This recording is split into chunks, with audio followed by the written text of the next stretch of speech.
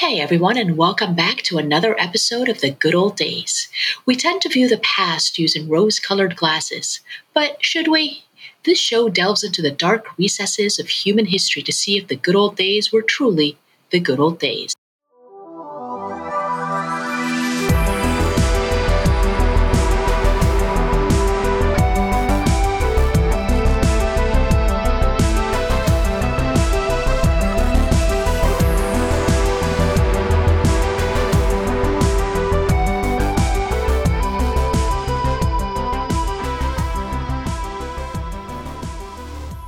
This is Kinsey, and I'm Fen old. And this is Ellie, and I'm Alestra old. Ah, yes, Alestra. A way to take one of the unhealthiest foods and make it healthy. I mean, it made you run to the bathroom, so I guess it made you work out. Fair. No calories were being processed, so I guess it worked. Now, for those who don't know, fen was a combination of two drugs, fenfluramine and phentermine. They were prescribed for weight loss in my decade, but they were also linked to some serious heart issues and were eventually withdrawn from the market.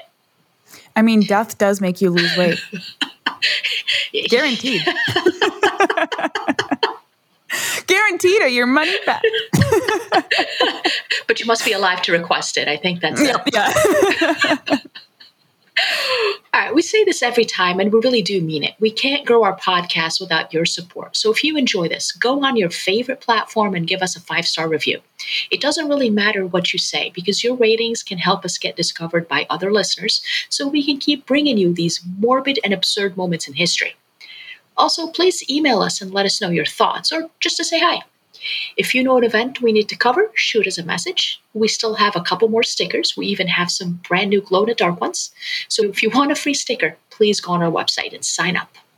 Seriously, they're free. Totally free. We don't need your card information. We just want to send you these stickers so you can post them and tag us using hashtag GodPodStickerSquad.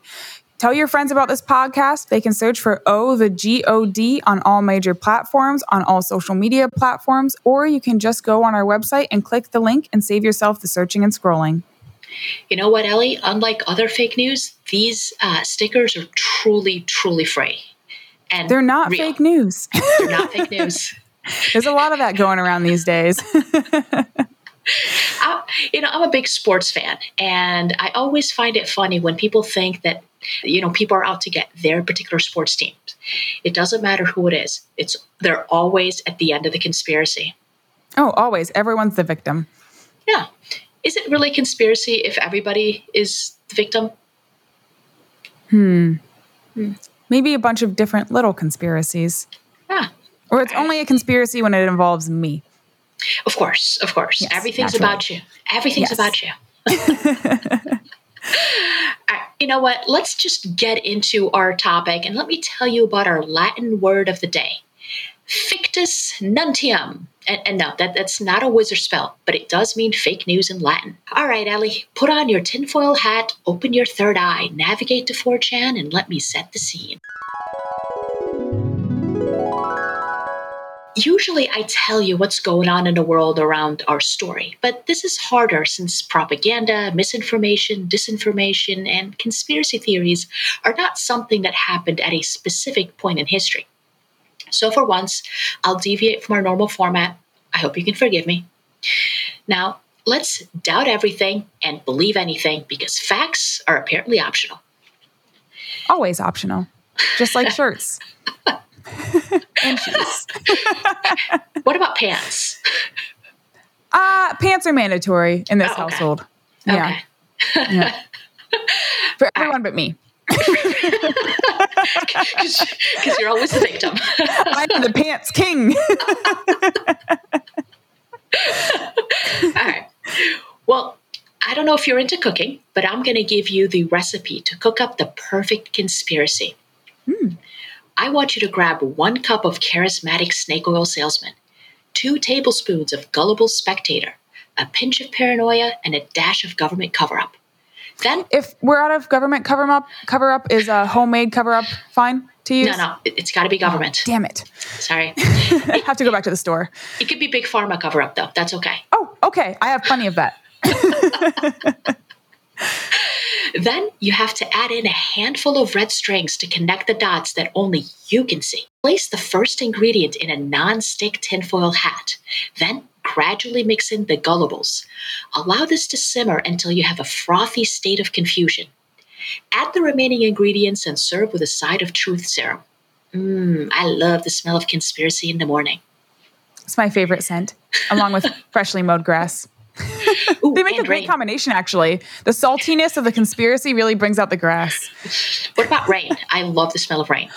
Ooh, that would be a good combo too, I think. That would work. Well, let's start with our first ingredient and talk about the history of the term snake oil salesman. After all, you can't have a conspiracy without someone charismatic to push it. Now, I want you to imagine a sleazy salesman. You know, the kind that can sell snow to a polar bear. This man, or woman, has a silver tongue and a suitcase full of elixirs that can cure anything. Now, this man isn't just skilled in selling you concoctions or tonics. He also excels at selling ideas.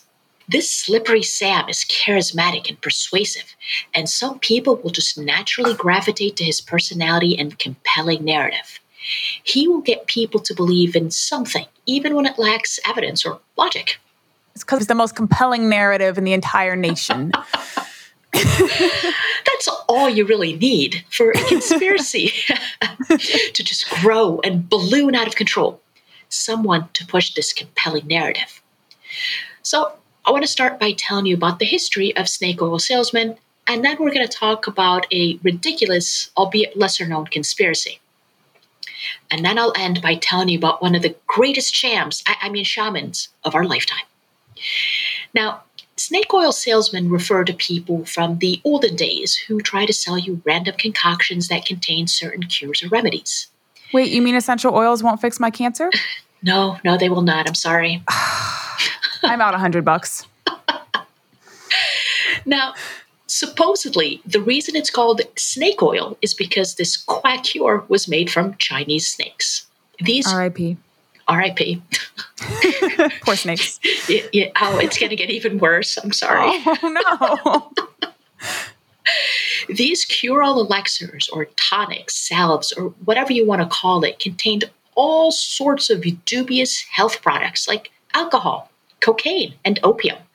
I bet they felt great. But they weren't really cured. healthy. You'll guarantee you'll be skinny on cocaine, though. Cocaine and opium, these people were happy as fuck. Step aside, SSRIs. Well, just a little bit of cocaine, a dash of opium, and alcohol to knock it down. I do feel the need to mention that there are medicinal benefits in snake oil. Traditional Chinese medicine used Chinese water snake oil, which was rich in omega-3 fatty acids to reduce inflammation. But capitalists will capitalize, and many began hawking snake oil as a cure for chronic pain, headaches, or, quote, female troubles. Men. How do you know?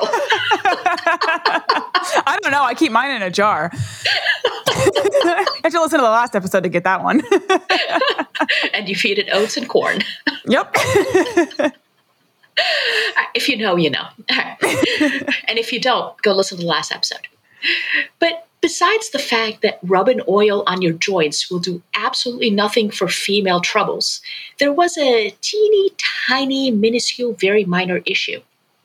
The Chinese water snake was not readily available in the US because, the snake lives in China and this is the 1800s. So good old American ingenuity led certain people to substitute this omega-3 oil with rattlesnake oil. Ooh, maybe not the same. Definitely not the same. Maybe different. Just a bit. Just a little. Clark Stanley, a.k.a. the Rattlesnake King, didn't let something like a useless product get in his way. What a name. The Rattlesnake King? I don't know if he gave it to himself or if it was given to him. That's pretty metal. I don't have a nickname that cool. Well, he was a cowboy medical doctor. He was even cooler. He also claimed to be a veterinarian. All right, so this cowboy medical doctor veterinarian extraordinaire, Clark Stanley, attended the 1893 World Expo in Chicago.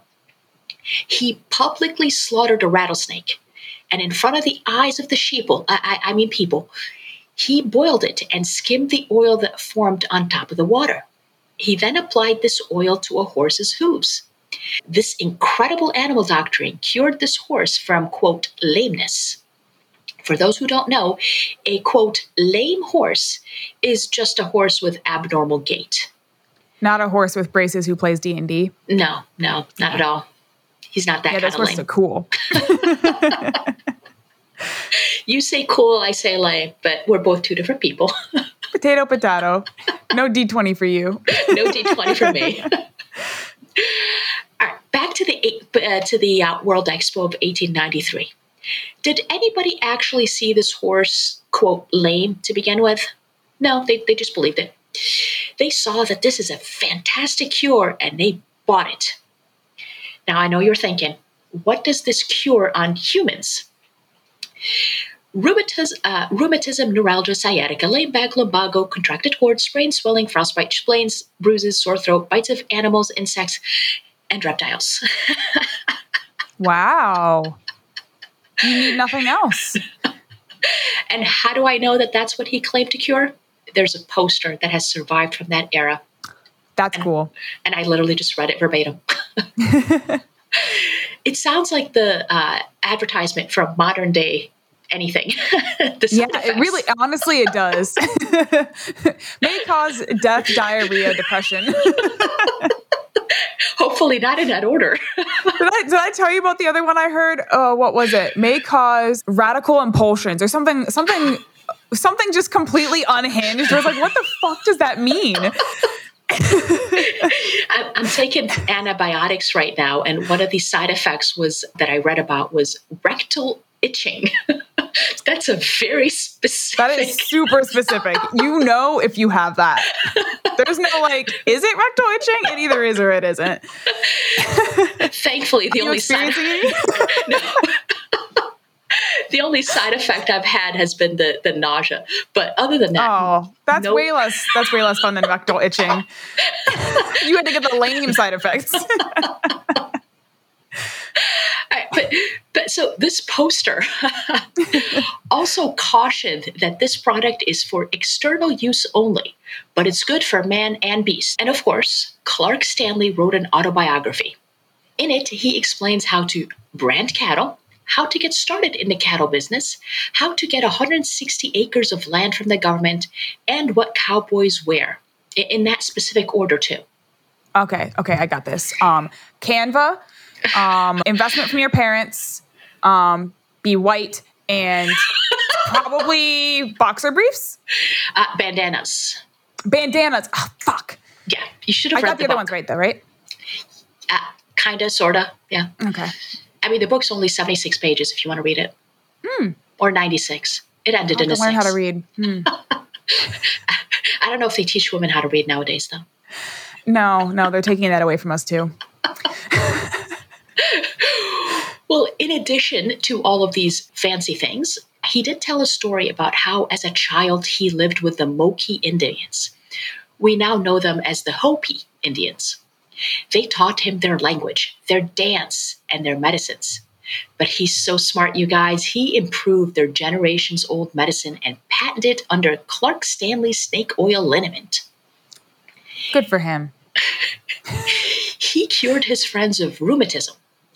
Here's my favorite quote from his autobiography about how he describes the snakes. Snakes with fangs and snakes without fangs. Snakes poisonous and snakes harmless. Snakes long and snakes short. Wriggling, glossy reptiles, numerous and creepy enough to drive a teetotaler into the Jim Jams and afford a glimpse of the bottomless pit to the drunkard. I love that Dr. Seuss book. It was my favorite, right next to Hop on Pop. Driving a teetotaler into the Jim Jams is my favorite line. I thought so too. I don't know what Jim Jams are, but I'm sure they're alcoholic. It sounds bad. I think bad. I wonder if his snake oil liniment cured people of alcoholism or drove them to alcoholism. Yeah. Maybe it depended on where you were. If you weren't, then you got it. And if you got it, then you weren't. All right. That makes sense. We'll go with that. Okay, sure. Well, he ended his absolutely wonderful book with a warning to the public to be careful of scam artists. You can't trust these guys. They're liars. Oh, the irony. I know you're wondering, how much is this amazing drug that did not cure sciatica at all? 50 cents, which is $16 in today's money. That's not horrific, I guess. Like it could have been a little more. He could have upped that scammy price. I mean, those are pennies in the world of scams. Well, long story short, Clark was found to be a charlatan when the government tested his concoction and found no snake oil. He was fined $20 in 1917, which is about a little under $500 in today's money.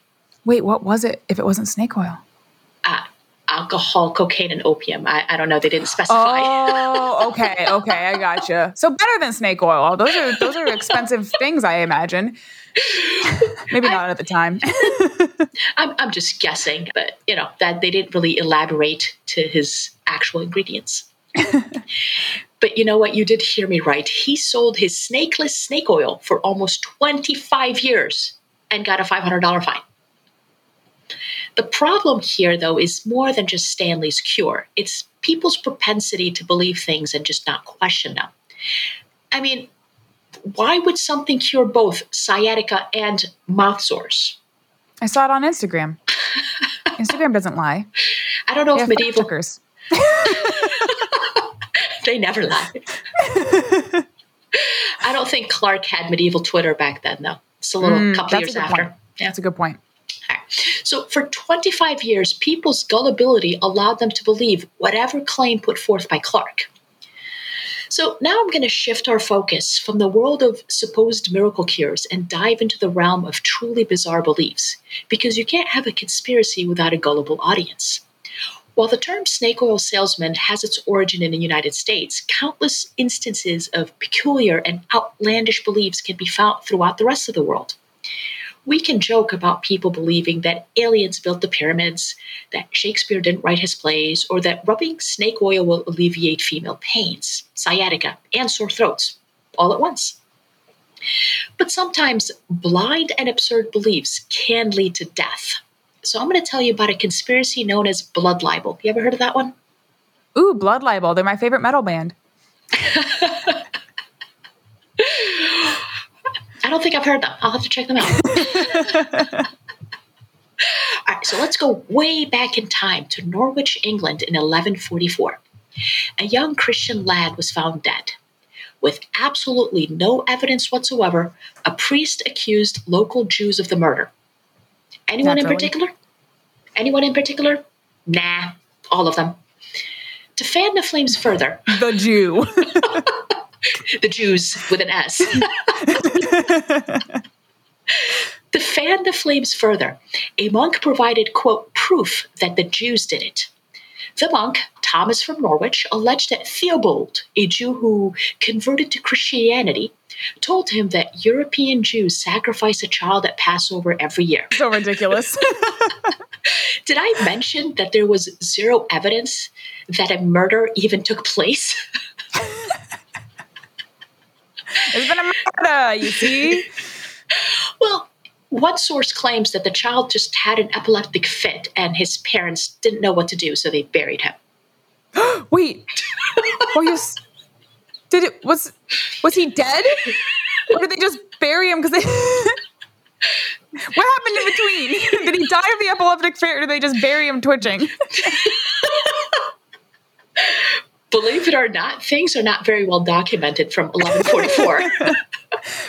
Come on, look up the 1144 Wikipedia. It's got to be on there. All right. But the rumors of ritual sacrifice persisted, and the fake news started making the rounds.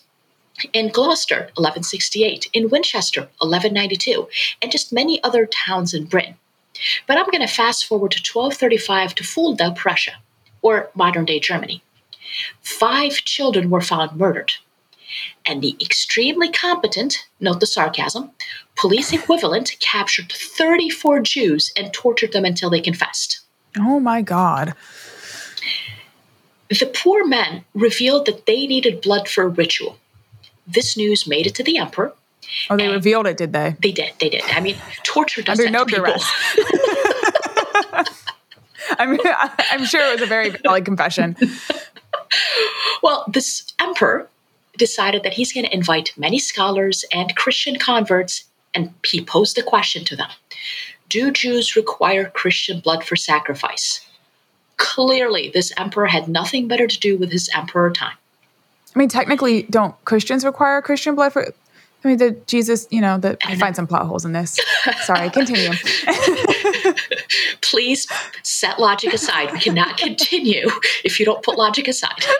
My one brain cell is so confused. Maybe it's just not your turn with that brain cell today. It's not. All right. Well, the scholars replied a resounding no, and some even added that Judaism specifically states that no one should defile themselves with blood. But who cares about logic?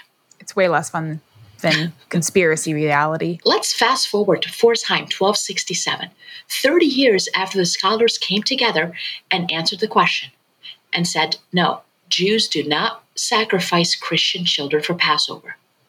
This time, that child allegedly began bleeding whenever Jews came near her corpse. Her face became flushed and her arms raised. Someone, again without any evidence, came forth and testified that a wicked woman sold this child to the Jews. Again, no evidence whatsoever. You don't have a problem with the fact that the blood was used for a sacrifice, but yet the child bled when a Jew came here? My real confusion here actually is that her arms were moving, which makes me wonder if she was actually dead. You think the child doth move too much to be a corpse. Corpses don't do that very often. Or have their face flushed. Sometimes, I guess, yeah. Maybe she had rosacea. I do, and that's why my face is always red. Maybe. Well, we talked about this happened in Britain and Germany, but it also happened in France, Hungary, Poland, and just too many places to name. I did find a very well-documented example from northern Italy. In 1475, 2.5-year-old boy named Simon disappeared from his home, and his parents put together a search party to look for him. They found nothing, so they went to the authorities. Rumors swirled that the Jews did it. The frantic parents asked for another search of the area, including Jewish homes. Now, previously, a Jewish man named Samuel alerted the authorities and said, hey, there's a body near the sewers near my house. But nobody listened to him. So, back to the search. Lo and behold, during this extremely intrusive search, the body of the child was located, shockingly, near the sewer of Samuel's home. And how did that get there? When the body was found, it magically began bleeding when Samuel came near it, which is clearly a sign of guilt. I don't know if you knew this. Naturally. Yep. Naturally.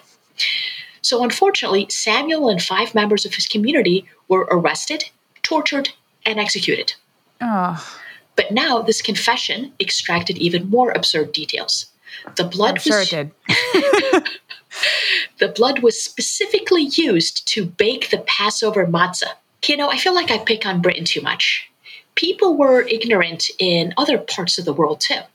So I found an instance of this so-called blood libel in Syria in 1840. Hundreds of years apart and different continent, but yet this conspiracy of Jews requiring Christian blood just continued to flourish. Never mind that Judaism frowns upon the usage of blood, and never mind that the Torah did not mention this at all. But who needs logic when you have hate? Hate is more powerful than everything. Just ask the Sith. Who's the Sith? It's a Star Wars reference. Oh, you won't get it. It's fine. I'm not cool enough Listeners for Star Wars. Yeah, you're a lame horse. All right, well, Father Tommaso was a friar of the Capuchin order living in Damascus in 1840. Suddenly, he disappeared. Now, placards that he left announcing that he was going to come by and sell some things were found at a Jewish barbershop. And this disappearance was given to Count de Raté-Montan to investigate. The Count, unfortunately, had some very strong anti-Jewish sentiments. And before any actual investigation took place, the Count just arrested the barber and had him tortured to elicit a confession. This confession accused other Jews in the area. Several people, Jews and Muslims, gave testimony that they saw Tommaso later in the day after his trip to the barbershop. But the Count didn't care. He already had his man who confessed under torture. He used the blood for Passover bread. Unfortunately, the barber died during the torture, but not before naming 6 others, including an 80-year-old man who subsequently died during torture. See, I have to wonder if, I mean, we know people will confess to anything under torture, but I also have to wonder, considering this man died during torture, if he said a goddamn thing and they're just like, oh yeah, he named his neighbors, he said all these things and he didn't say a single one. I mean, what is he? He can't tell him that it was a lie. He's dead. That, and I wonder how much the 80-year-old actually said, because he's 80. He probably had a heart attack as soon as he. Yeah, I can't imagine he survived too much torture. I would confess to anything under torture. I'm like, me immediately. just the threat alone, I will confess to anything. You don't even have to do anything. Just tell me you're going to do it. I'll tell you what you want to know, or what you don't. I will make things up on the spot. I'm a very creative person. I will find a way to make you happy. Don't give me paper cuts, please. No, that's the worst. Well, 7 people in total were arrested. And that number, according to this amazing count, was special because it had, quote, religious virtue. And that in itself is proof of ritual murder. So just to recap, he arrested 7 people and then said, wow, 7, that's exactly the number of people you need to conduct a ritual murder. What a convenient coincidence. It's almost as if he's making it up as he goes. Did we know he's not. It's all very true, of course, naturally. Yep. I mean, he is a count, so Counts don't lie. He probably can count pretty high. I don't know. Yeah, probably. They do on Sesame Street, at least.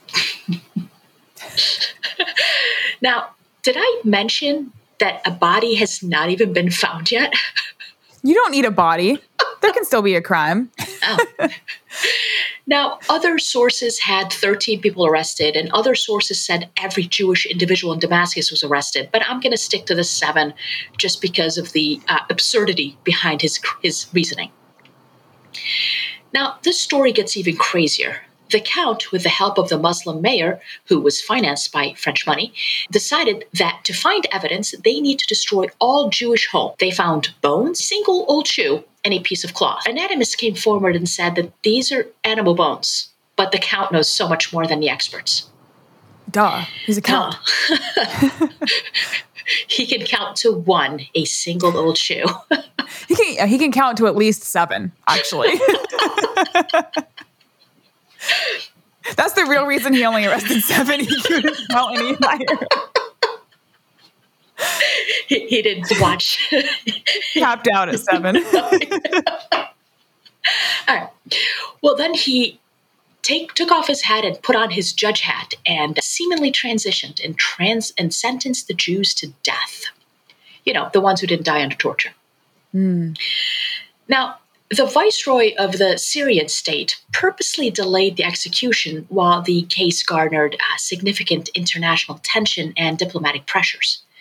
Ultimately, the accused Jews were released due to a lack of evidence supporting the allegations, the ones who didn't die. But by then, the damage has been done. And this was dubbed the Damascus Affair. There's an entire book about it. It's a very fascinating read, but I summarized the main parts. If anybody's interested, the book is called The Damascus Affair, Ritual Murder, Politics, and the Jews in 1840 by Jonathan Frankel, just if you need more details. The Count wasn't the only bad guy, but he was just so cartoonishly evil that I decided to focus on him for the summary, the shortened version of the story. But do know he wasn't alone in his xenophobia. It's also kind of making me think a little bit of the witch hunts, because while the term witch may not be used here, it's still kind of arguing killing people under the quote-unquote accusation of quote-unquote ritual magic, be religious purpose or not. Yeah. Interesting. They have different definitions of evidence back then. Yeah. Oh, yes. Yes. Yeah. Because of monk Thomas's claim in the 1100s that an ex-Jew told him about requiring Christian blood for sacrifice, there are over 120 documented trials accusing Jews of murder between 1100 and 1900. Yes, these lies persisted for over 800 years. Insane. So we've talked about a few of our ingredients, from the charismatic source of the conspiracy to the gullible audience who just want to believe. And the blood libel shows that a conspiracy can stand the test of time. Now, let's talk about our last two ingredients, paranoia and a cover-up. And for this one, let's just replace word of mouth and rumor mill with the internet. And I want to tell you about an incredibly absurd conspiracy from the dawn of the 21st century, the early 2000s. I'm literally going to talk about time, or more accurately, how to portray the passage of time. I'm sure you've heard of BCE and CE, or BC and AD. First, just a short explanation of the acronyms. BC and AD stand for Before Christ and Anno Domini, Latin for In the Year of Our Lord. Clearly, there's a Christian theme here. I also like how it's Anno Domini, Latin, or In the Year of Our Lord, and Before Christ.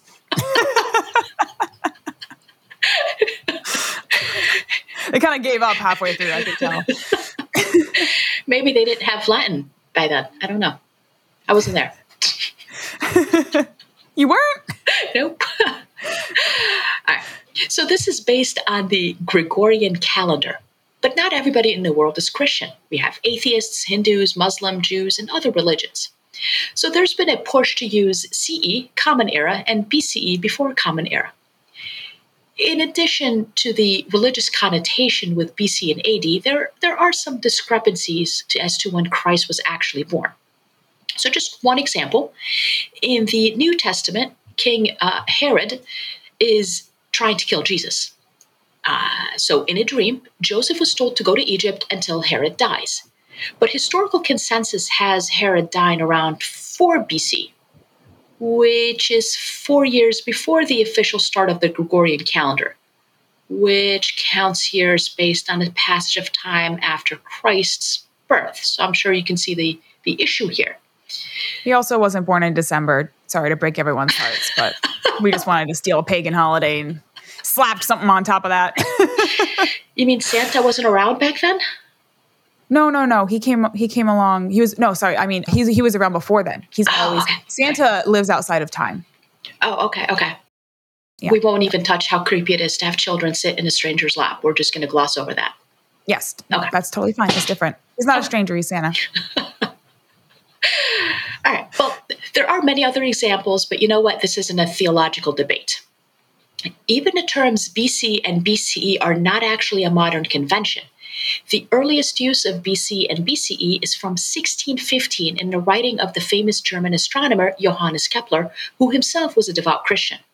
But again, I'm not here to debate semantics, so I'm just going to sum it up and say using BC, BCE over BC AD is not just due to religious neutrality and the unknowns regarding Christ's birth, but also because it's commonly used in academic and scholarly context.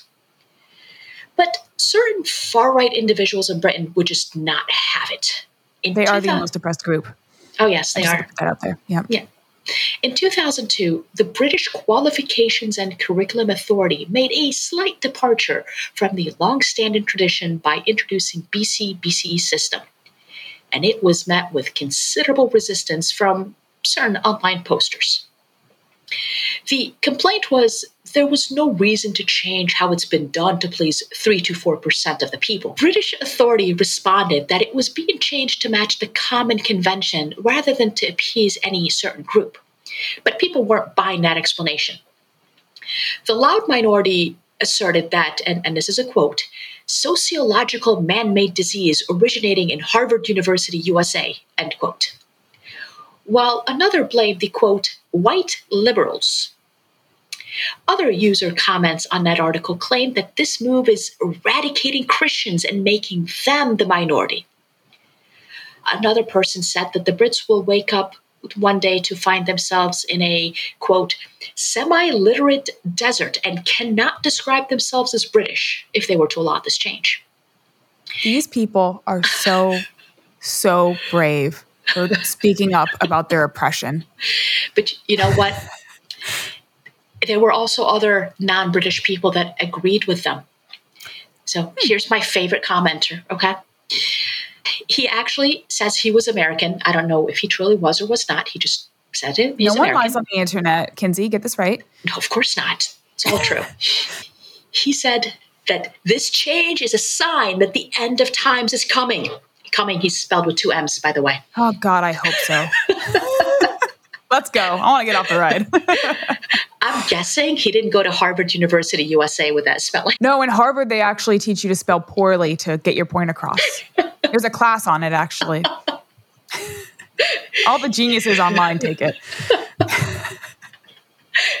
Now, he continued to say that if you don't believe in the Antichrist, you are doomed. Then, being the sweetheart that he is, he closed his post with, God bless you. God's like, I don't know that guy. One last example that I'm going to give here is from the Southern Baptist Church in the U.S., just so I'm not always picking on British people.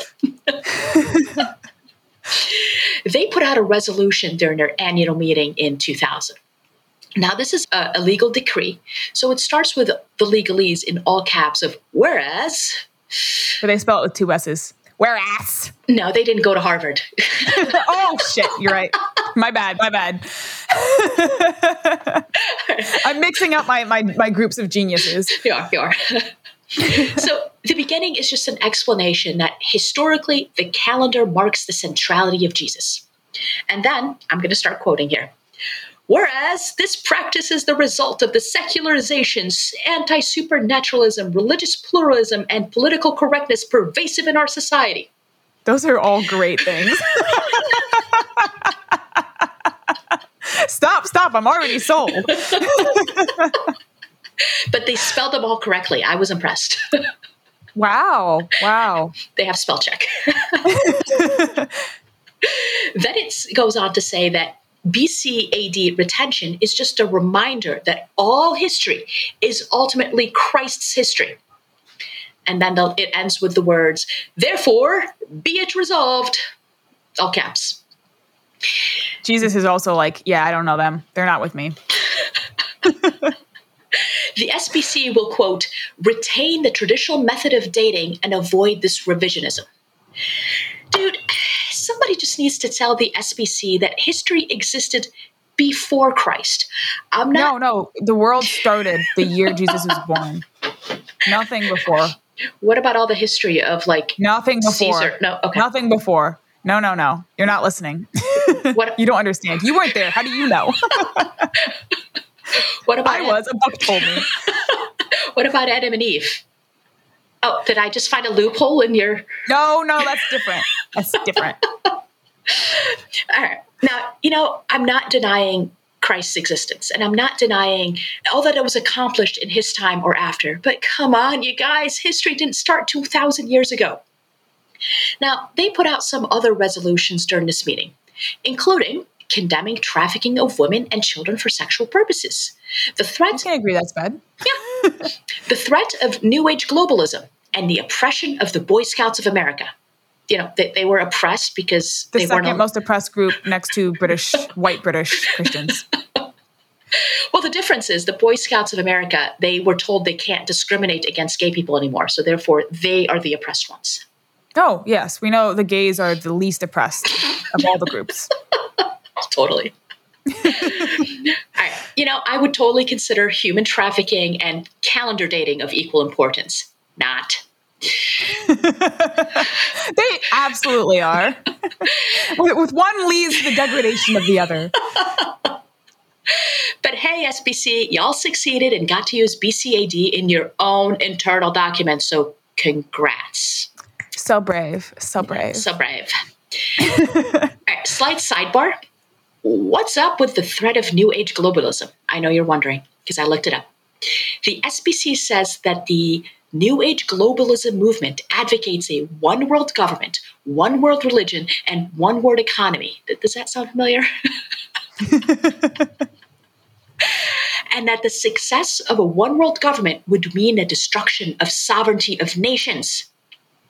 And then the SBC urged Congress not to let American troops fall under foreign military command.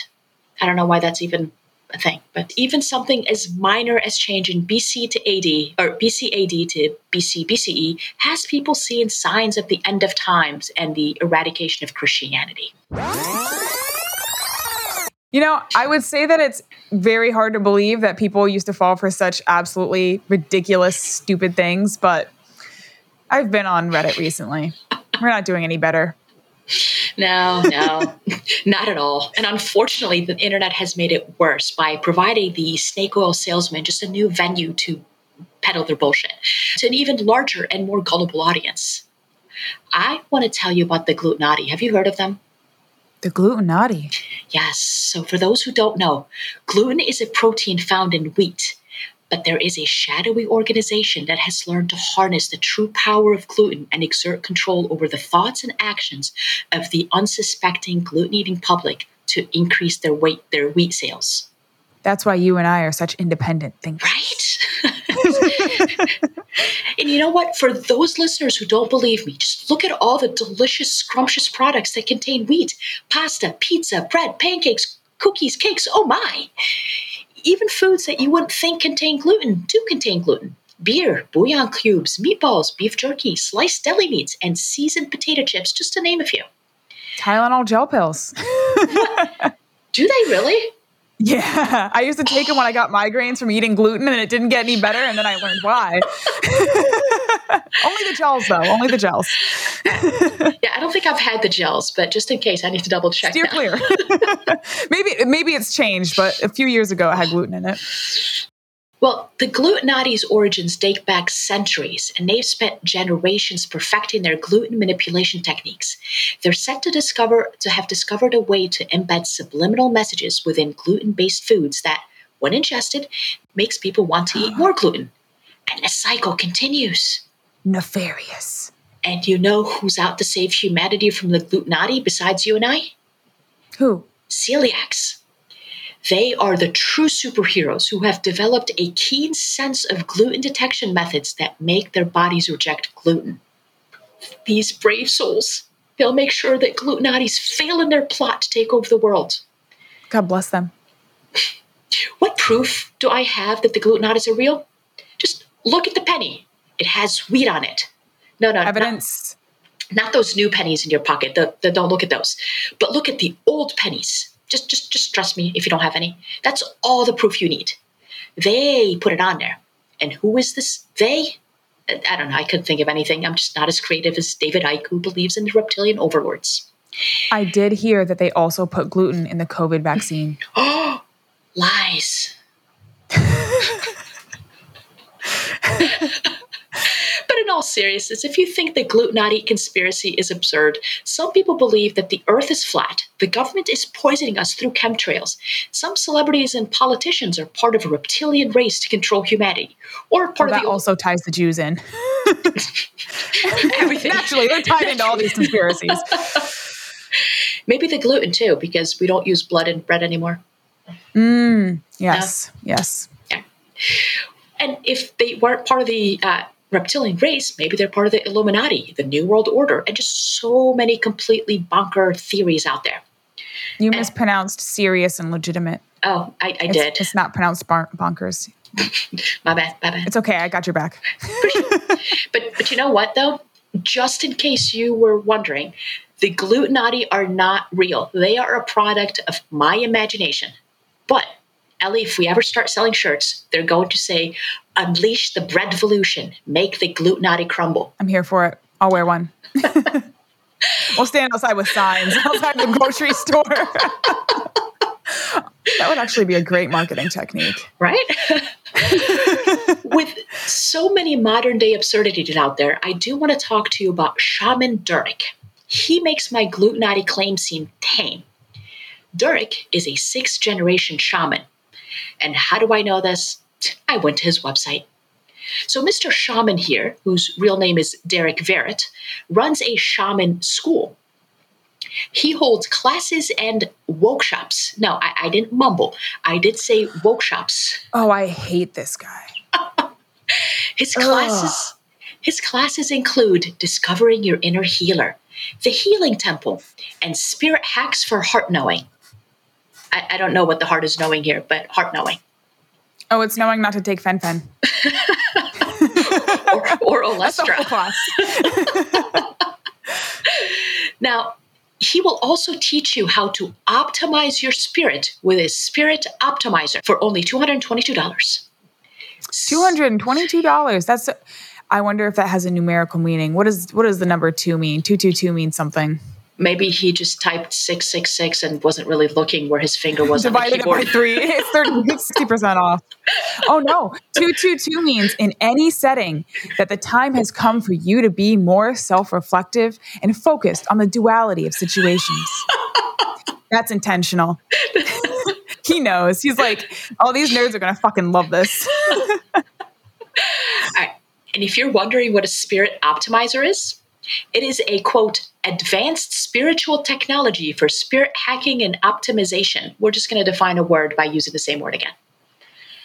Now, there's no official net worth of Mr. Shaman, but various sources have his net worth anywhere from $1.5 to $2 million.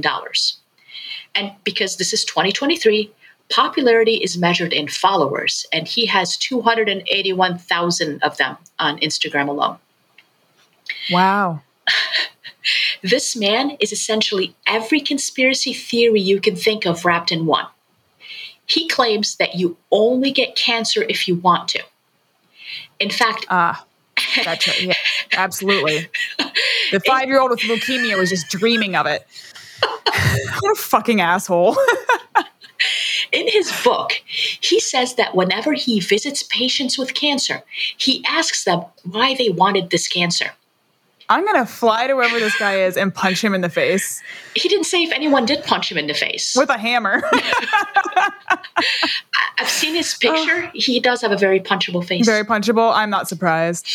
He also says that when people have casual sex, they are attracting sexual succubi or subterranean beings. I didn't notice in the script that you didn't elaborate if anyone punched him in the face, so that makes it even... It was just my gut reaction, so that's fantastic. I thought you were reading ahead.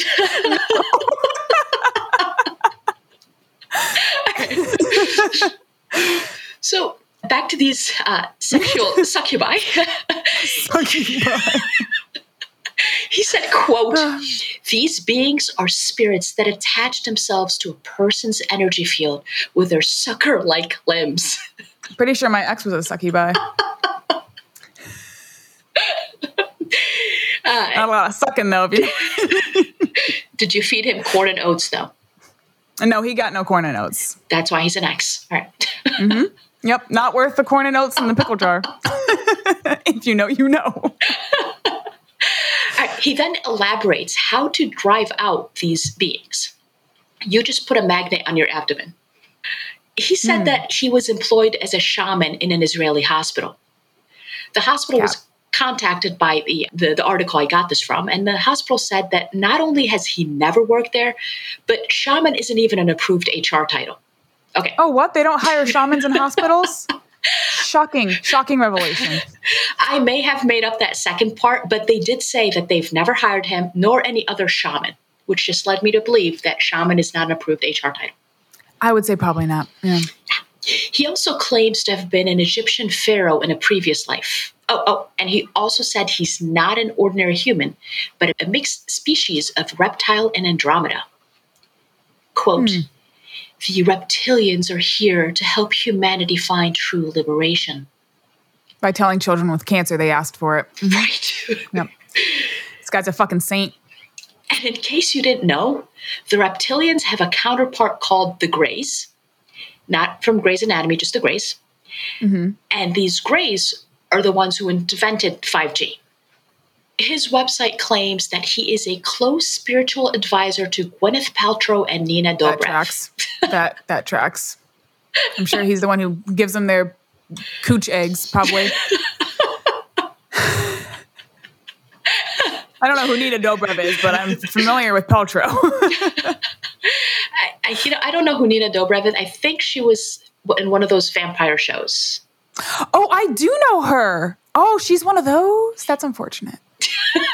All right. So his biggest supporter is not Gwyneth Paltrow or Nina Dobrev, shockingly, but it's actually the Norwegian princess Martha Louise.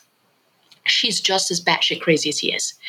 She didn't start a shaman school, but she did start an angel school to, quote, help people get in touch with their angels.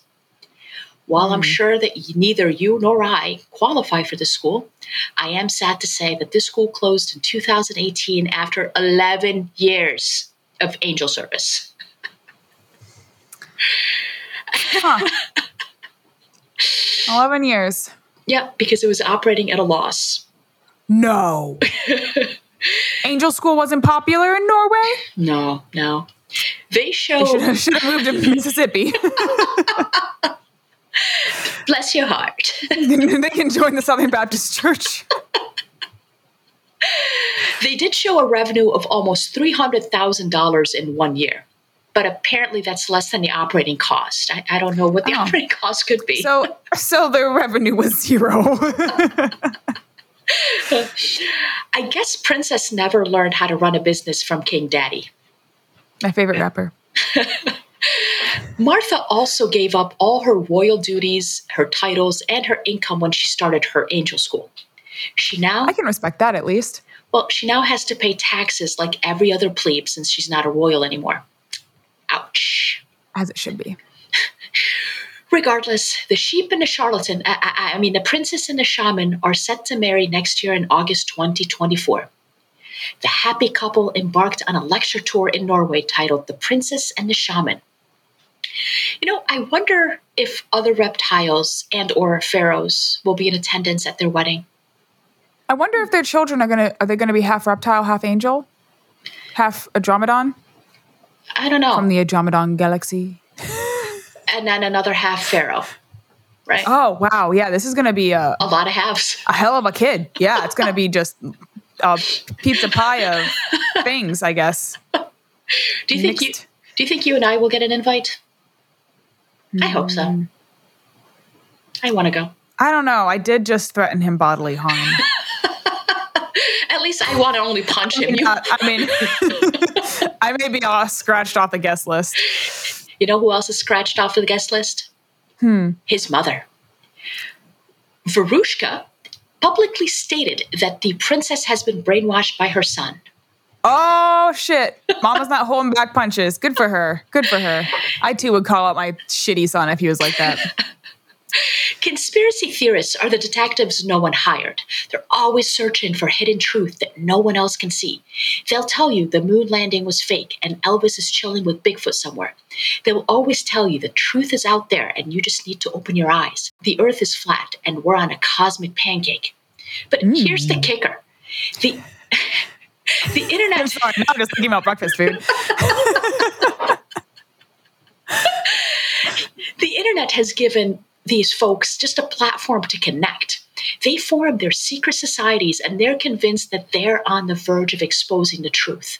To them... You just gotta open your eyes, man. Open your eyes. Just gotta open your eyes. Only your third eye, though. Not all of them. I don't know if you knew that. I didn't. Shit. To them... I've been doing it wrong. The answers are always in the basement, hidden next to the tinfoil hats. They've always existed and always will continue to exist. What we need as humanity is critical thinking and common sense. But you know the saying, common sense isn't so common.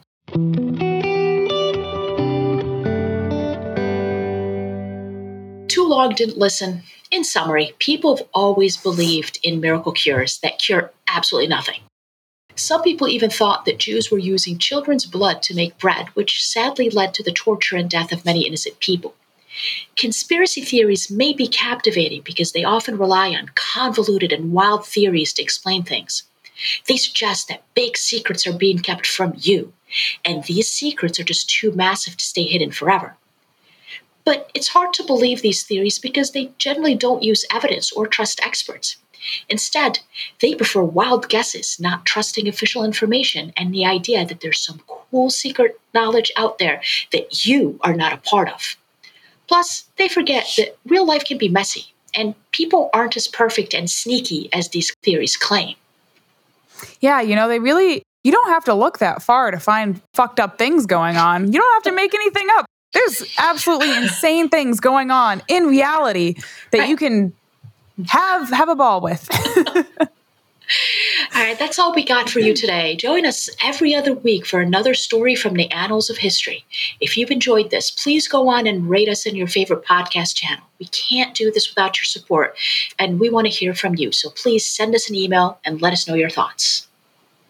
Find us online at the GODPOD. That's the God Pod we are on Instagram, we are on Facebook, we are on Threads, we are on YouTube, and we have a website. Be sure to check us out. You know what, Ellie? The gluten is out there. Do do do do do do do.